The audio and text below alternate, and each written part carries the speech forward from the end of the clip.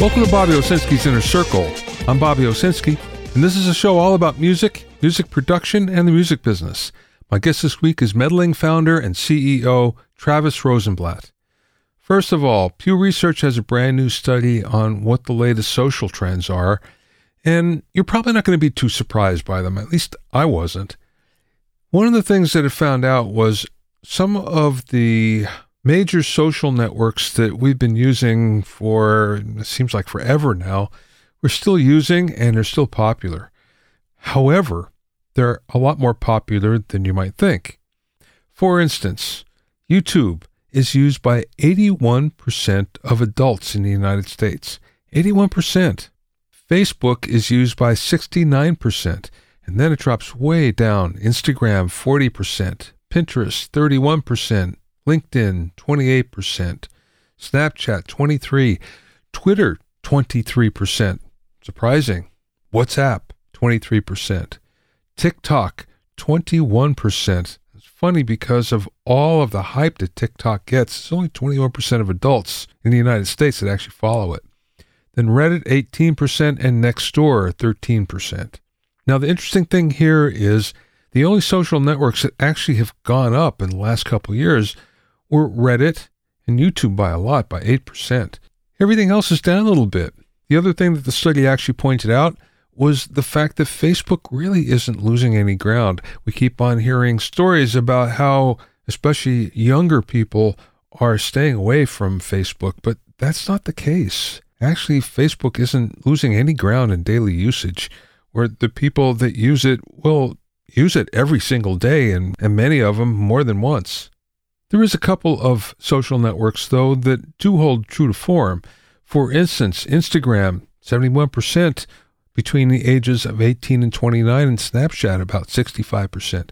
So there are these 10 pretty big social networks in the United States, some that are a lot bigger than others, some that just about all of us use every single day. And there are no surprises because we're using them, we know we're using them, we know our friends are using them, and it looks like that's going to continue for at least the near future.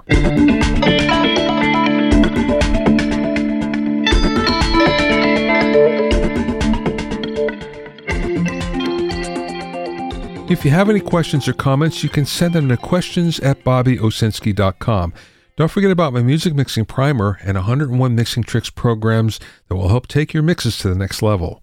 Go to bobbyowsinskicourses.com to learn more.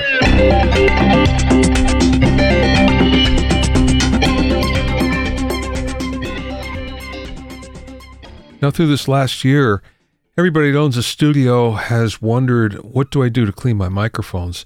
And it took more than a year for Shure to come out with some guidance on this, and even then they kind of punked out, and they basically said, well, here are some microphone cleaning suggestions, but it has nothing to do with the virus, so don't quote us on this. Just use what we're saying to clean your microphones and make them look good. Like I say, it's kind of a cop-out, but let's go over what they say. And the first thing is, here's some things to avoid putting on your microphones. For instance, no bleach cleaning products. No hydrogen peroxide. This is a big one because a lot of us thought for a while that hydrogen peroxide was going to be the clean-all for everything. Don't use hand sanitizers either. No abrasive tools like scrub brushes or scouring pads. Don't saturate your products with any kind of liquid. Well, it goes without saying. Don't use rubbing alcohol, especially on clear plastic parts. And when it comes to grills, remove the grill and the windscreen before you clean it. And make sure that you don't actually try to clean the element itself. Yeah, you try to do that, and chances are you're going to wind up with a microphone that's broken. So that's what not to do. What should you do? Well, use a soft cloth or a soft bristled toothbrush to supply cleaner. And just use a minimal amount. Don't saturate the product. What kind of cleaner should you use? Mild soapy water like liquid dish soap, or Clorox disinfecting wipes, or isopropyl alcohol. Now, here's the problem. If you happen to have a microphone that has been painted for one reason or another, you have a nice enamel on it, you better test it on a part that people won't see first, because it's entirely possible that you're going to take some of it off using these cleaning agents. But when it really comes down to it, what we want to do is clean the grill, right? So the first thing is unscrew the grill from a microphone. And when I'm saying this, I'm thinking of an SM58, which, let's face it, this is what we all have and pretty much we all use when it comes down to sound reinforcement anyway. And you're going to take that grill off. There's usually a foam windscreen pop filter inside. And if you can, pull it out and clean it with water or isopropyl alcohol. Now, you might not be able to pull it out because sometimes it's glued in there. If that's the case, just do your best. Basically get a soft bristled toothbrush and clean the grill with water. Try not to let any suds collect in the windscreen because that actually can affect the performance of the microphone. And then rinse the foam windscreen with water or isopropyl alcohol only and let it dry. Now, what they really suggest is you should have a second one. And as the first one is drying, you're using the second one. It's usually a good idea, I would say. And as we all know, these tend to get dented. So many of us that have lots of microphones, especially SM58s, tend to have these around anyway. But not a bad idea. So here's the thing, though. Make sure that you keep that microphone element dry. If you do happen to get it wet, let it dry out first. And keep your fingers crossed. Hopefully it's going to work. So that's what Shure recommends you do in order to clean your microphones, and mostly they're talking Shure microphones. Will this work on others? Yeah, probably. And again, this has nothing to do with getting rid of COVID viruses, at least officially. This is just to get them looking clean and smelling as best as they can.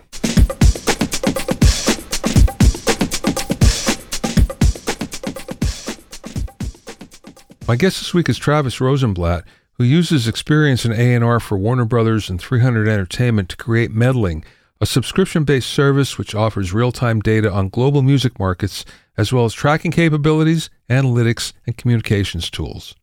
Meddling is used by record labels, music publishers, artist management, law firms, talent agencies, and concert promoters to spot new musical talent and trends. Some of his clients include Republic, Columbia, Capitol, Disney and Island Records, and Universal Music Publishing, among many others. During the interview, we spoke about how label A&R has changed over the years, what indicates an artist is hot, shrinking radio promo departments, the hype surrounding virtual concerts, and much more. I spoke with Travis via Zoom from his home in Los Angeles.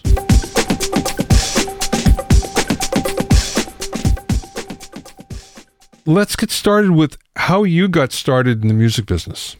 I started booking concerts at my college in upstate New York. And then from there, had internships in LA at Golden Voice, it's owned by AEG, and Columbia Records in A&R for them. Went back to school, realized I was having more fun doing that than in any of my classes.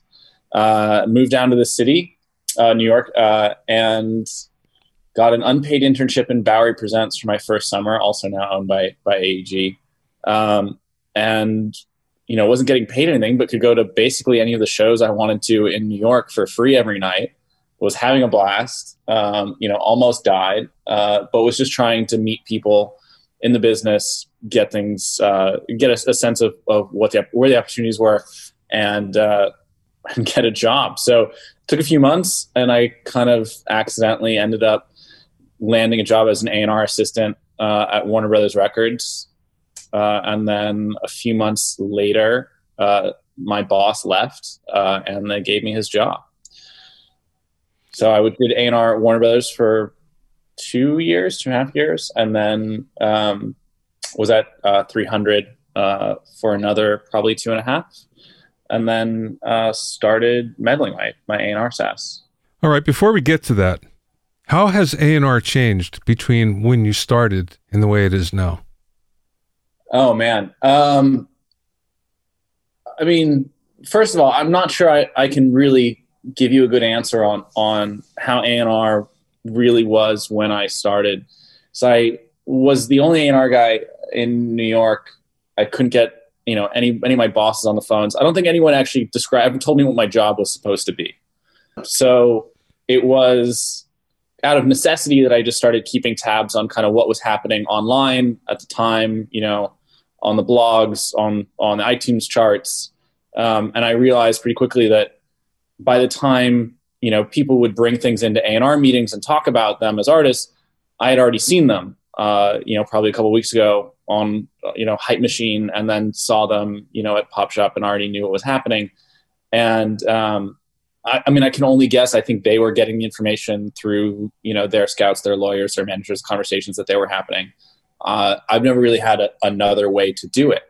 I didn't, have enough time to establish that network that I think most people rely on before essentially getting thrown into the deep end of A&R. So you didn't go out to the clubs and do the footwork? I would do that after. If there was something worth seeing. It also was a lot easier. There were 3 venues, in Williamsburg that you had to go to, and I'd hit all 3 and then go to bed. And I got an apartment directly across the street from them. And I was absolutely there, but it was a lot easier then. And, the stuff that they were booking into those clubs was stuff that was happening online. These were not, mutually exclusive groups at all. These were, people were going to the shows, talking about them, sharing them, blogging about them, and then going to other shows. It was very much a single thing. Okay, so I can see how meddling came about then, to at least to a certain degree, because you're already doing this.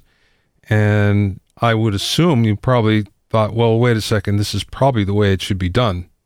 It's the only way I knew how, and it certainly helped me quite a lot. So when I left 300 at the end of 2014, I learned how to code and put together, a super early version of what it is now. And I didn't think this will be a great business. I just sent it around to the heads of A&R. I was talking about other jobs. And I sent it to them look, here's this thing. It can help me do my job. You should hire me. And instead they all came back with, well, how much do you want to charge for this? So I was like, oh, this is a company. This is a service I provide now. So I had to do that. So I spent 8 months learning how to building it, and getting in front of people until my first 2 customers signed on. But that made it worth it, and it's just been growing ever since. Did you ever get any pushback from traditional A&R people saying, I don't know about this? Absolutely. Yeah. Nowadays, less, but when I started this thing, was it almost 6 years ago now, 5.5 years ago? Yeah. I would show up to a meeting, somebody would want to check it out, and they would get offended. Like, well, I have ears made of gold. I hear hits in my sleep. How dare you? I didn't really know what to say to that, other than I don't see it as a replacement for that. I just see it as something to help you. Now, fast forward to present day, and there is nothing else. But even before that, there's just an explosion in the number of artists and new talent. And just in order to efficiently keep tabs on it, in order to do, what we called A&R coverage, just knowing that you were on top of everything that was happening, it's kind of the only way to do it now. Well, let's get into meddling a little bit more and talk about where you're getting your data from. Anywhere that I can get my grubby paws into. It's just anything that has to do with music consumption. So we're talking about sales, streams, playlists, radio play, tags. People are talking about things somewhere. Anything that I consider music consumption. So I'm not tracking stuff like socials. I'm not looking, to see if an artist had an increase in Twitter followers or whatever. Looking for, actual music consumption. Okay, that's surprising, actually. It's surprising that you're not tracking, at least to me, that you're not tracking social, because I would think that would be a big flag of what's popular and what isn't.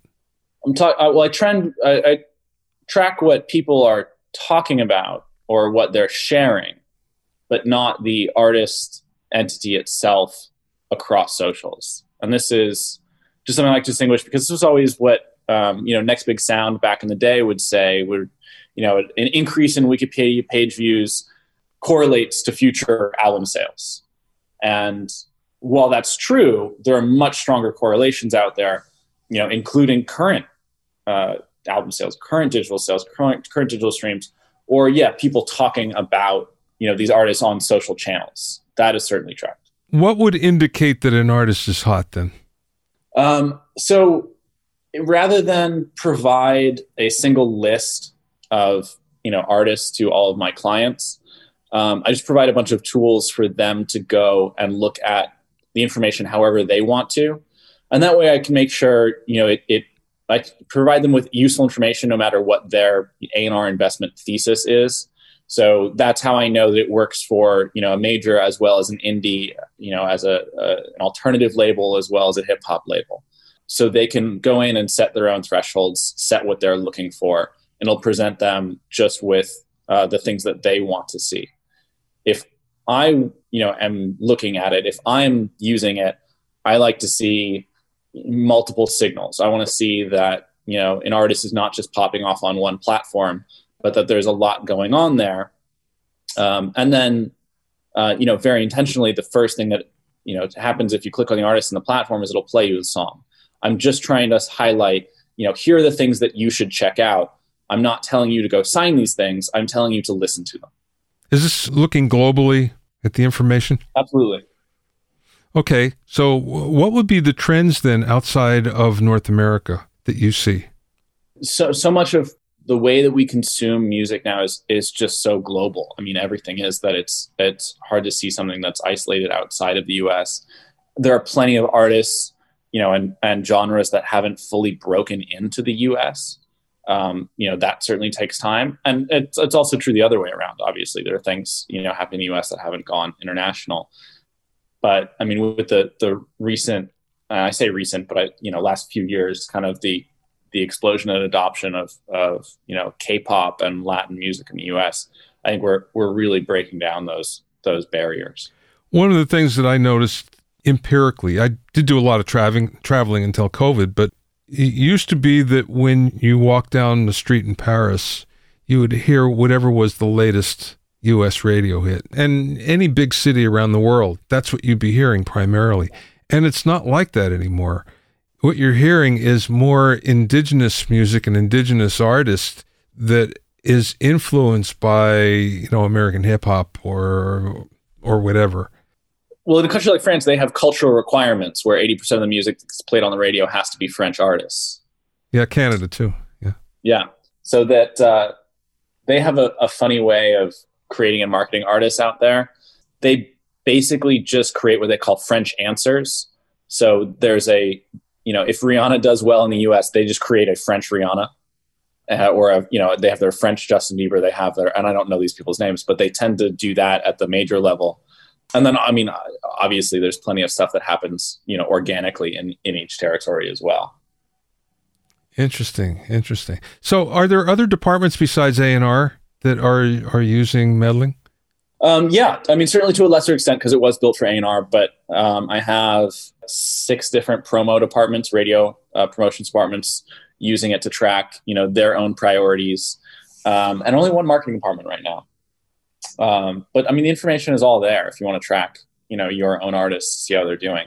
There was an interesting article in Variety this morning about radio promo. It was mostly about radio music consumption, but one of the side parts of it was the fact that label radio promo departments are shrinking or disappearing completely because they're finding it's not needed. Have you found that? I have a lot of friends who are radio promo guys, so of course that they're absolutely crucial. But we now have other ways to market artists. I don't think that the importance of terrestrial radio has disappeared completely, but it has absolutely given way to other things. If you're getting in your car, even, I don't know the split on how many people are reaching for the AM FM versus how many people are putting on a podcast or Spotify or Pandora in the US now anyway.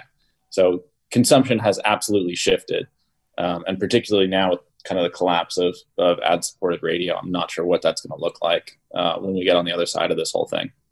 How about virtual concerts? Are they being measured? I don't, and I'm sure somebody does, and that's just because I personally don't get it. I love music. I listen to music all the time. I can't sit through a virtual concert. and that's just a personal thing. I say that really truly hoping that there are millions of other people who will pay for that experience. I'm just not one of them. Yeah, it's funny, all the hype, especially like in last year around this time, there was so much hype around that, and it's sort of dissipated. I mean, we still hear about virtual concerts that are happening, but I think everybody tried it and went, oh, wait, it's not a good way to make money. Yeah, I don't know. And now there are just more and more companies getting on board with the idea of providing solutions for it, because there's nothing left if you're just talking about live. But the experience of going to a concert is going to the concert. It's being around people, enjoying the live experience. If I just want to listen to music, I'll put the record on. I don't know that I get much more out of it, knowing that it's being performed live somewhere else. If it is live, it may not be. Well, then they need a new name for whatever that is. Yeah, right. Do you see what you're doing to be changing the way A&R is going to be done in the future? I mean, sooner or later, the live performances are going to be coming back. But do you see that meddling is actually going to be the future? Well, a couple of points. I also track live performances as well. So that's all part of it. I think that I absolutely expect, some dip in, hours spent on platform post all of this, just because people are going to be able to go outside again. And I'm not going to take that personally, I promise. But it's there to help you. It's just there to keep tabs on everything that's happening, in the world, and bring it to you very efficiently. And I don't think that as a solution will become any less important. So then the information, I'm trying to get my arms around the information that a label would see. It would be the consumption on Spotify, Apple Music. Are they broken out, or is it just general streaming? It can be. It can be as granular as you want it to be. I also provide some really high level stuff if you don't want to spend that much time digging in through the platform. But it's supposed to tell you, how's an artist trending across different territories, different platforms, how quickly are they moving, or even second derivative, how much is that accelerating, that growth accelerating and decelerating? Does it fit what you're looking for? Does it fit your, genres or territories or audiences, or where are they getting consumed? Where are those things happening? So it can be, and any number of those things that you want it to be. Provides, high level and detail. Is this something that's obvious, or does it require some black magic on the part of the user? Hopefully it's very user friendly. I do know that I have, a lot of those guys before who were offended at the suggestion are now users and are heavy users. And I know them personally, and I know it takes them 3 or 4 tries to send an email. So if they can use my platform, then I believe that it's user friendly. Can you give me an example of an artist or artists that were signed as a result of your platform? I honestly don't keep track. I don't ask my clients what they've discovered on the platform. I don't think that they'd tell me, because they would just assume I'm sniffing around for points. But I do know that, anything that has been signed in the last few years has at least popped up on the platform somewhere. This is probably good for management as well, just in terms of not only looking at the trends and what's hot and how your artist is doing well across multiple platforms. Yes, I've had recently, just over the course of the pandemic, management companies sign on. Also have some agencies signing on. Yeah, they'll use it to track their own artists, find new artists, find collaborations. Just a producer, manager will use it to find, artists for his producers to work with, lawyers looking for new clients. It's supposed to serve everybody's needs, for sure. Yeah. When you're getting it started, what was the most difficult thing? Not going crazy. Learning how to actually build the thing. I have no computer science background. I was an art history major, and then I started doing A&R. And I would lose, days of my life to, an errant pound sign in a configuration file somewhere. And it was tough. It was 16-hour days, me and my laptop, my pajamas, for basically all of 2015, just learning how to building it and starting to get it out there and piece it together. So you built it all yourself? Yeah. I had to. I didn't take on any funding for it. I didn't exactly have a huge savings after a couple of years of working for labels. So didn't have the choice. Yeah. What was the most fun?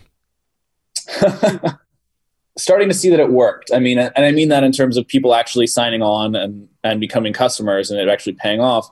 But also just seeing things that I liked, coming up through the platform, knowing that it wasn't just going to flag kind of the, at the time, the SoundCloud rap, or now like the TikTok, pop stuff, that it actually works for all kinds. And that, the kind of, for myself, the more indie alternative stuff that I care about actually, pops up and it can be useful for all kinds. Is there music that, for instance, isn't quite obvious that all of a sudden it is, looking at meddling?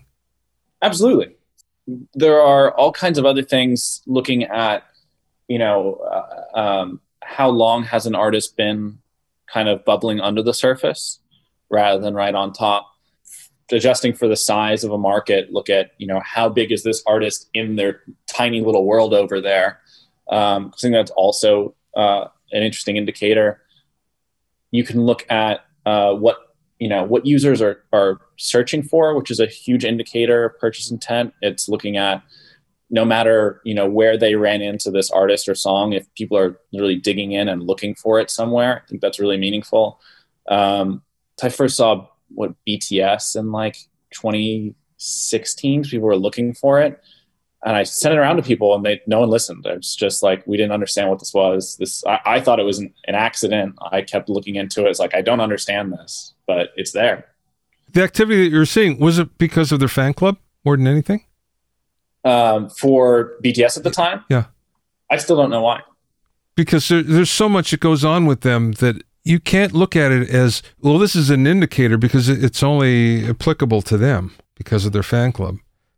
Yeah, I don't think that, and this is where my opinion probably differs from others, but I don't think that data analytics are very good at, for this case, being prescriptive and telling you what you should go do with this information, or even being diagnostic and telling you why something happened. A platform that I built is really supposed to tell you, here's what's happening right now, and here's what, based on the information we have, we think is going to happen in the future. These are the artists and trends that we're seeing growth on, that we're seeing are likely to continue in this way, or happen in some other way, or likely to have a huge pop next week. But it's not going to tell you why. And I think that still requires a really talented A&R department to dig into and decide, is that something I have a vision for? Yeah. In terms of BTS, it would be, like you were saying, very silly to try and pattern match and just look at what happened with them and try and do that again. Yeah, that's a one-off, I think. Yeah. You're tight with labels, and especially label A&R, and also with music consumption. I mean, you know that intimately. So where do you see music going? Do you see like there's a big change happening or not? Are we just evolving? I can give you an answer for where I see music going, and I can give you an answer for where I hope it goes. And I'm not sure that those are the same thing, no matter how much I want them to be. But I want to see us spend more time on artist development, on actually kind of flipping it around, and instead of chasing the trends, deciding what the trends are going to be and bringing that to market. I think that as we rely on data, we often quickly jump to the wrong conclusions. If somebody's numbers are high or somebody's numbers are low, it could mean a lot of different things. Numbers lie all the time. They're not going to tell you why that's the case. They're not going to tell you if it's on its way up, it's on its way down because of something. And I think that we end up kind of quickly drawing the wrong conclusions. I think that there were 3 different sea shanty singers signed last month. And I'm not saying that, the A&R don't have a vision for those artists. I just don't know that I would. And I don't know that we drew the right conclusions from that information that was presented. You have to decide if it's an artist or if it's a meme of some sort. And if you do have something that you believe in as an artist, to actually figure out how to get it out there. I don't think we have great methods of doing that right now. There used to be, like you were talking about, tried and true methods of, certain stations would play certain songs and you could kind of get it out there and test the waters and then put them on tour. And you had a template for these things. And now we don't really have a template for that. And we need to have one. In terms of artist development, of course, when I grew up in the business, that was the name of the game, where you took an artist and you took an artist 3, 4, 5 records deep because you believed in the artist. But this was before we had corporate labels. For the most part, if there was something corporate, the labels just still had the entrepreneurs that were running it, and it was different. They signed what they liked. Yeah, and I think you still see that happening. I think that it still needs a lot more support and a lot more understanding of how to develop those artists now. And I unfortunately don't have a good answer for it, but I think that I am a rabid music fan, and I find it increasingly difficult not to discover music, but to discover artists. And that's a huge problem. Yeah. Because most people are not going to put in the effort that I do as a music fan, forgetting about, A&R. Interesting. Okay, Travis, last question. What's the best piece of business advice that maybe somebody imparted to you or maybe you learned along the way? Oh, man. I'll tell you the thing that I battled with for a long time was devaluing myself or the company. And at some point, somebody said to me that the price for something is whatever number you can say with a straight face. It's really whatever you say it is. If I know that the value I'm providing is X, I need to not, constantly devalue that. You can find out more about Travis and meddling at meddling.co. That's meddling, meddling.co. Thanks for listening and being in my inner circle. Remember, if you have any questions or comments, you can send them to questions@BobbyOwsinski.com. To listen to the episodes of Bobby Owsinski's Inner Circle, go to BobbyOwsinski.com and select the podcast tab, or go to BobbyOInnerCircle.com, or you can find it on Apple Podcasts, Stitcher, Mixcloud, Google Podcasts, Spotify, Deezer, TuneIn Radio, Radio Public, and Podbean. At BobbyOwsinski.com and BobbyOInnerCircle.com, you'll also find a sign-up form for my newsletter and for alerts for new podcasts. This is Bobby Owsinski. I will see you next time.